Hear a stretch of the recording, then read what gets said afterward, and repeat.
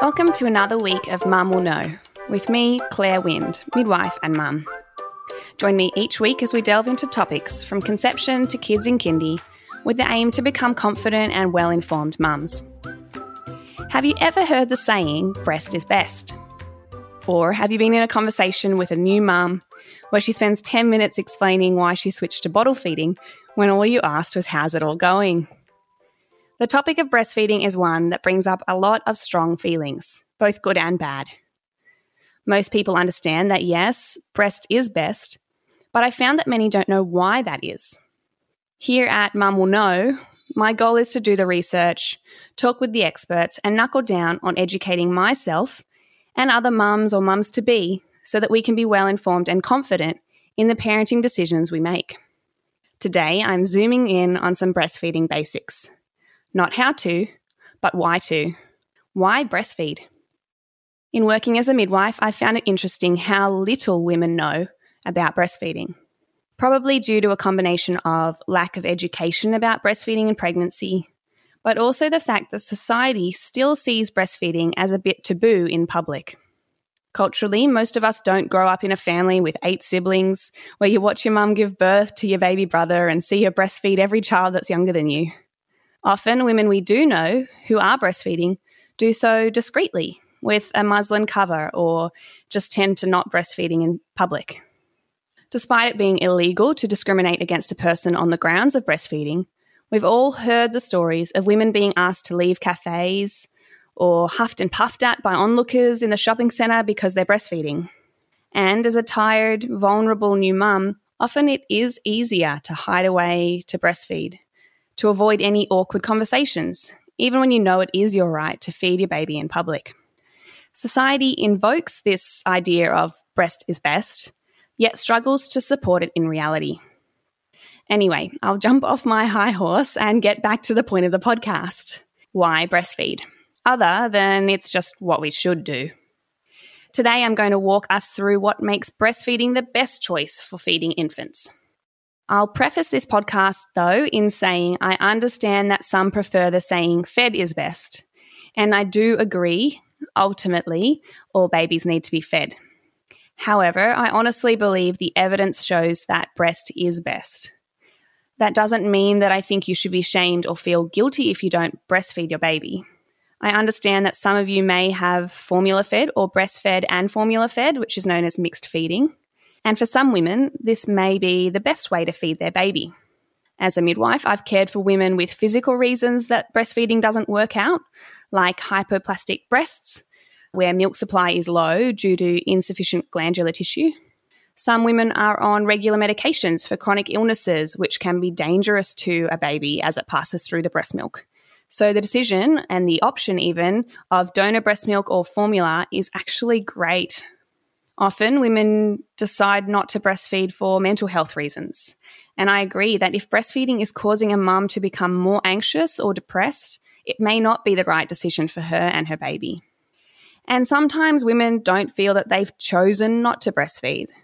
Like the example at the beginning of the new mum who's asked how she's going and jumps right into justifying why she's changed to bottle feeding. Sometimes breastfeeding is hard and doesn't work out. Women start out trying to breastfeed and are met with a whole host of issues like cracked and bleeding nipples or mastitis, among many other issues, and they just can't handle the idea of putting their baby back to the breast anymore. So I hear you, and I trust you, because we do what we can. We do our best. The saying, "it takes a village to raise a child," is so true. And culturally, nowadays, we don't often have that village around supporting us through motherhood and bringing up a family. Those people that day in and day out support us, hands-on, to be a mum. We can't do it on our own. So, although I can't be there physically to help check the baby's positioning and attachment, and I can't be there to listen to the baby cry and try to decipher whether the baby's hungry or hurting or tired, I can be here, sharing some information about breastfeeding, which will hopefully be beneficial for you. Whether you're pregnant or considering having a baby, or just around mums, I hope that this chunk of information can help you feel informed and more confident in making decisions about how to feed your baby. So bear with me as I get a little overexcited about how awesome breast milk is. The World Health Organization recommends exclusively breastfeeding for the first 6 months of a child's life, and then alongside age-appropriate and nutritious complementary feeds from 6 months to 2 years and beyond. In reality, though, breastfeeding rates are significantly below this. Most women intend to breastfeed and even start off breastfeeding, but the numbers significantly drop over the first few months. Specifically in Australia, 92% of pregnant women state they intend to breastfeed. However, by 4 months of age, only 39% of babies are exclusively breastfed, and by 6 months that drops to 15%. So what's going on? Well, breastfeeding isn't that easy. Yes, it's natural, but it's something that requires help and persistence. So I hope that this podcast can help you see the worth in breastfeeding. I want to share the benefits for both mum and baby of breastfeeding so that you can decide where to go from there. It's a pretty content-heavy topic, but there's so much to share that I might break the topic into 2 parts and get through it all without completely overwhelming you. So today will be part 1, and let's just jump into 10 benefits of breastfeeding for mum. Firstly, breastfeeding your baby is shown to increase mother's sensitivity to her child. Basically, it means that it helps with bonding. The combination, especially early on, of skin-to-skin contact, where a baby is placed naked on your bare chest and feeds, is so vital for the initial release of oxytocin. Okay, hold up. Let's just do a little explanation of what oxytocin is. I will cover this more in detail in a later podcast on hormones in labour, but let's quickly jump into basically oxytocin is a hormone released from the brain that causes the uterus to contract in labour. It also causes contraction of muscles in the breast when the baby feeds, which stimulates a letdown, which is the squeezing the milk out of the breast. So it's responsible for some pretty powerful work, both the crazy painful contractions in labour and then this tingling letdown effect where your milk literally has the power to spray across the room. The other aspect of oxytocin is the emotional connection it creates. It's well known as the love hormone. For one thing, it's released when we orgasm. But it also increases in situations we feel safe and loved. So cuddling or having a massage can increase your oxytocin levels. A peak in oxytocin when the baby is born is shown to bring with it a feeling of elation and what's known as a birth high. So in terms of bonding, an increase in oxytocin when cuddling and gazing into your baby's eyes as they breastfeed brings with it a calmness and receptiveness that helps connect us to our babies. It's what makes it okay that you're awake every hour through the night for those first few weeks. I remember in my first week with Rupert, I found I literally jumped out of bed at every noise he made. But once I understood he was fine, and the more tired I became, the slower and harder it was for me to get up and feed him. But as soon as he was in my arms, the feelings I'd had of wishing he was asleep, wishing I was asleep, and almost resenting him being awake would just melt away into my gushing hormonal love that came from staring at all his gorgeous little features. Secondly, another important hormonal effect of breastfeeding is that it's believed to help reduce stress levels in mothers. Again, this is thought to be due to oxytocin, but also another hormone, prolactin. Prolactin in breastfeeding is responsible for milk production and maintaining a good milk supply. Emotionally, though, it encourages a mother to be relaxed and devoted to her child. Couldn't we all do with a little extra help in staying calm and reducing stress as mothers? If you could find a tablet with that description, it'd make millions. So isn't it great that just breastfeeding our babies can help? Now, from looking at the hormonal benefits, I thought I'd follow on to highlight a physical benefit immediately after birth and for the first few weeks. As I mentioned before, when breastfeeding, oxytocin is released, and oxytocin causes the uterus to contract.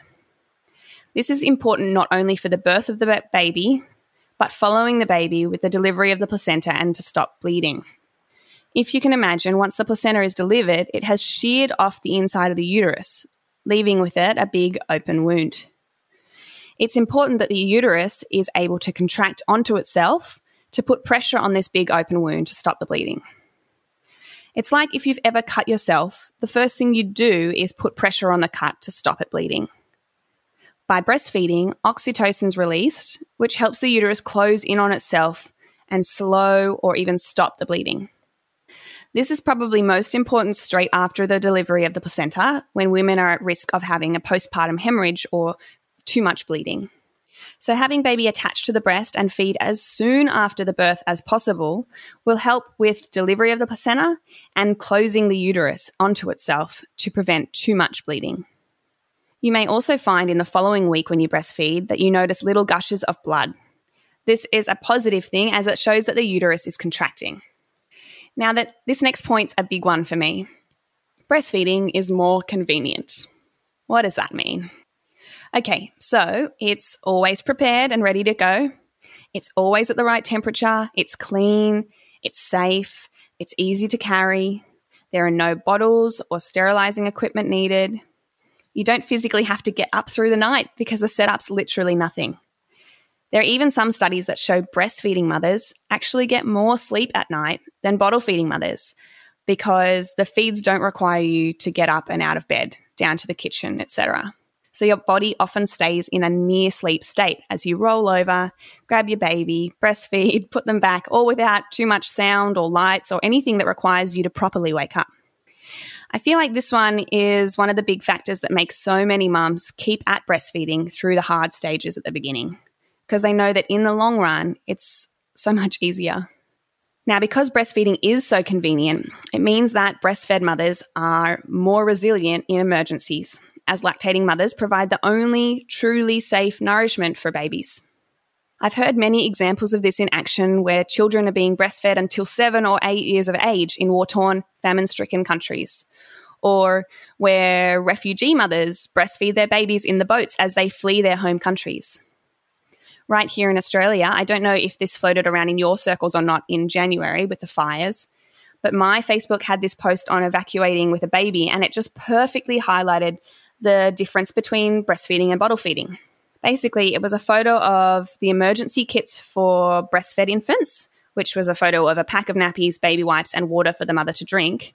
And then it compared to a comparison photo of emergency kits for formula-fed infants, which had this huge list of extras, including a tin of formula, bottles and teats, bottles of still water because you may not be able to boil water, sterilizing equipment, etc. It was quite overwhelming visually and concerning to think of all the number of families who were evacuating from their homes at the time.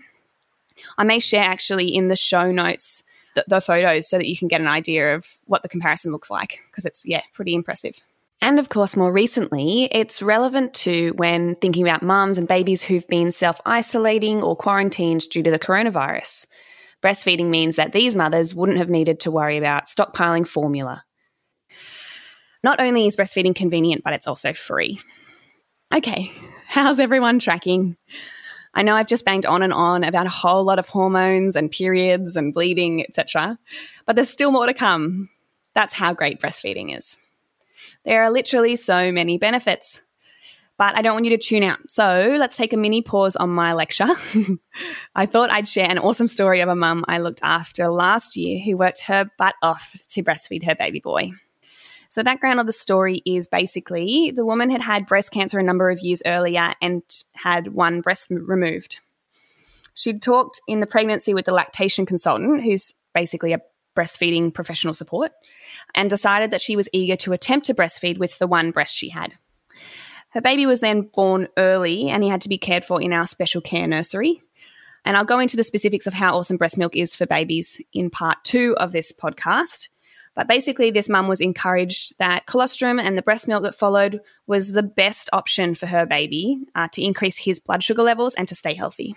So with the support of the lactation consultant and midwives in the nursery, she got herself into a routine of expressing breast milk and breastfeeding her baby from her one breast exclusively. She was such a trooper. She didn't do much else with her time in those first few weeks, but she was determined that her baby would only have breast milk, and she succeeded. Because she was stimulating that one breast so regularly, she produced enough milk for her baby. As a side note, I looked after this woman and her baby whilst I was heavily pregnant, and my pregnancy brain kept forgetting that she had just one breast. And I'd check in on her and I kept asking which side she'd fed on. It was mortifying, but thankfully she found it funny, but I was pretty embarrassed. Anyway, cool story, hey? Okay, now back to some more benefits to mum of breastfeeding. So another benefit or bonus, you could call it, is that it increases postnatal weight loss. So because oxytocin is released when breastfeeding, as we mentioned earlier, the uterus continues to contract. A lot of women know this as afterbirth pains, which can be seriously painful and often unexpected. As the uterus is contracting when you breastfeed, it more efficiently returns to its pre-pregnant state or size, where it's hidden behind the bones of your pelvis. As much as weight loss isn't the goal, and really, I think we need to be kind to ourselves and accept that we probably won't end up fitting all the clothes we fit before having a baby, and that's okay because we made and carried and pushed out a baby. It's definitely a bonus, and I won't pass up the option to lose a bit of weight without having to go for a run. Now, this next point needs to be listened to very closely. Breastfeeding can be effective as a way of natural child spacing. In other words, if you're breastfeeding regularly, it can take a while for you to get your period back, thus making it hard to fall pregnant. Now, hear me clearly. I definitely would not recommend breastfeeding as a contraceptive. If you don't want to fall pregnant anytime soon after your baby is born, talk to your GP about other contraceptive methods at your 6-week checkup. So how does it work? Breastfeeding exclusively or regular sucking by a baby at the breast, with no introduction of complementary feeds like formula or solids, releases a combination of maternal hormones that suppress ovulation and menstruation. However, once you start integrating a bottle and not stimulating your breasts, or introducing some solids, or start spacing out breastfeeds, or even if your baby starts sleeping longer between feeds, it's very possible for your body to then start ovulating and return to menstruation. It's rare, but I'm sure we've all heard of that mum who has 2 babies within 1 year. So if you don't intend for that to happen, definitely look to other contraceptive methods. This idea of natural child spacing is mostly important and beneficial in developing countries, where women are often having children at very young age and don't have other contraceptive methods. So it can be life-saving to continue breastfeeding exclusively for these women, to put off further pregnancies and risks associated with them. Another benefit is that breastfeeding women reduce their risk of having ovarian and breast cancers, type 2 diabetes, osteoporosis, and heart disease. Wow. As well as that, the American Heart Association also put out some research in 2018 which suggested breastfeeding may also reduce the risk of stroke in postmenopausal women. With stroke being the 3rd leading cause of death in Australia, that's pretty significant. And interestingly, the longer you breastfeed, the greater the reduction of risk of stroke. So there's an argument for continuing to breastfeed. And finally, in the interest of mothers, but our country and world as well, breastfeeding is more environmentally friendly. Even when allowing for breastfeeding mothers to eat more, breastfeeding is still far better for the environment. As the ultimate homegrown natural resource, it produces minimal to zero waste. A 2019 study suggests that feeding a baby formula for their first 6 months, instead of exclusively breastfeeding, requires 21 kilograms of formula, which adds over 200 kilograms of carbon dioxide and thus greenhouse gas emissions, which contribute to global warming and associated climatic changes. I get that this sounds a bit technical, and I am the last person to feel confident in talking through information on climate change, but it's a very hot topic in society at the moment, which I do plan on fleshing out in a further podcast. So watch this space. So that's a bit of a wrap-up of some of the many benefits of breastfeeding for the mother. It's not exclusive, and as research continues, further benefits will become discovered. But I've found that learning about breastfeeding through uni was just so amazing. And understanding that it's not just about food for your baby, but the actual process of breastfeeding can be so beneficial for women is just fascinating. Now, because this has been somewhat of a content overload, I thought I'd quickly remind you of each of the points I've talked through so that they stay in your head and you can keep thinking through it all. You'll also find each point highlighted in the show notes and through the podcast website, mumwillknow.com. And I'll link to where I found some of the research to back up what I've been sharing. So keep exploring and keep educating yourself. Okay, so the 10 benefits of breastfeeding for mothers include, firstly, bonding between mother and child. Second, reduced stress levels. 3, it helps reduce blood loss. 4, it's convenient. 5, breastfeeding mothers are more resilient in emergency situations. 6, it's free. 7, it increases postnatal weight loss. 8, breastfeeding can increase child spacing, so it can be used as a contraceptive in developing countries. 9, it reduces the risk of breast and ovarian cancer, type 2 diabetes, osteoporosis, heart disease, and stroke. And 10th, it's more environmentally friendly. Like I said before, this doesn't cover everything, but it should be enough to convince you that breastfeeding is great and definitely worth putting work into for both your baby and your own sake. I'd love to hear what you've thought of part 1 of Breastfeeding is Breast Best podcast. So shoot me through a message or follow along to the podcast on Instagram at Mum Will Know.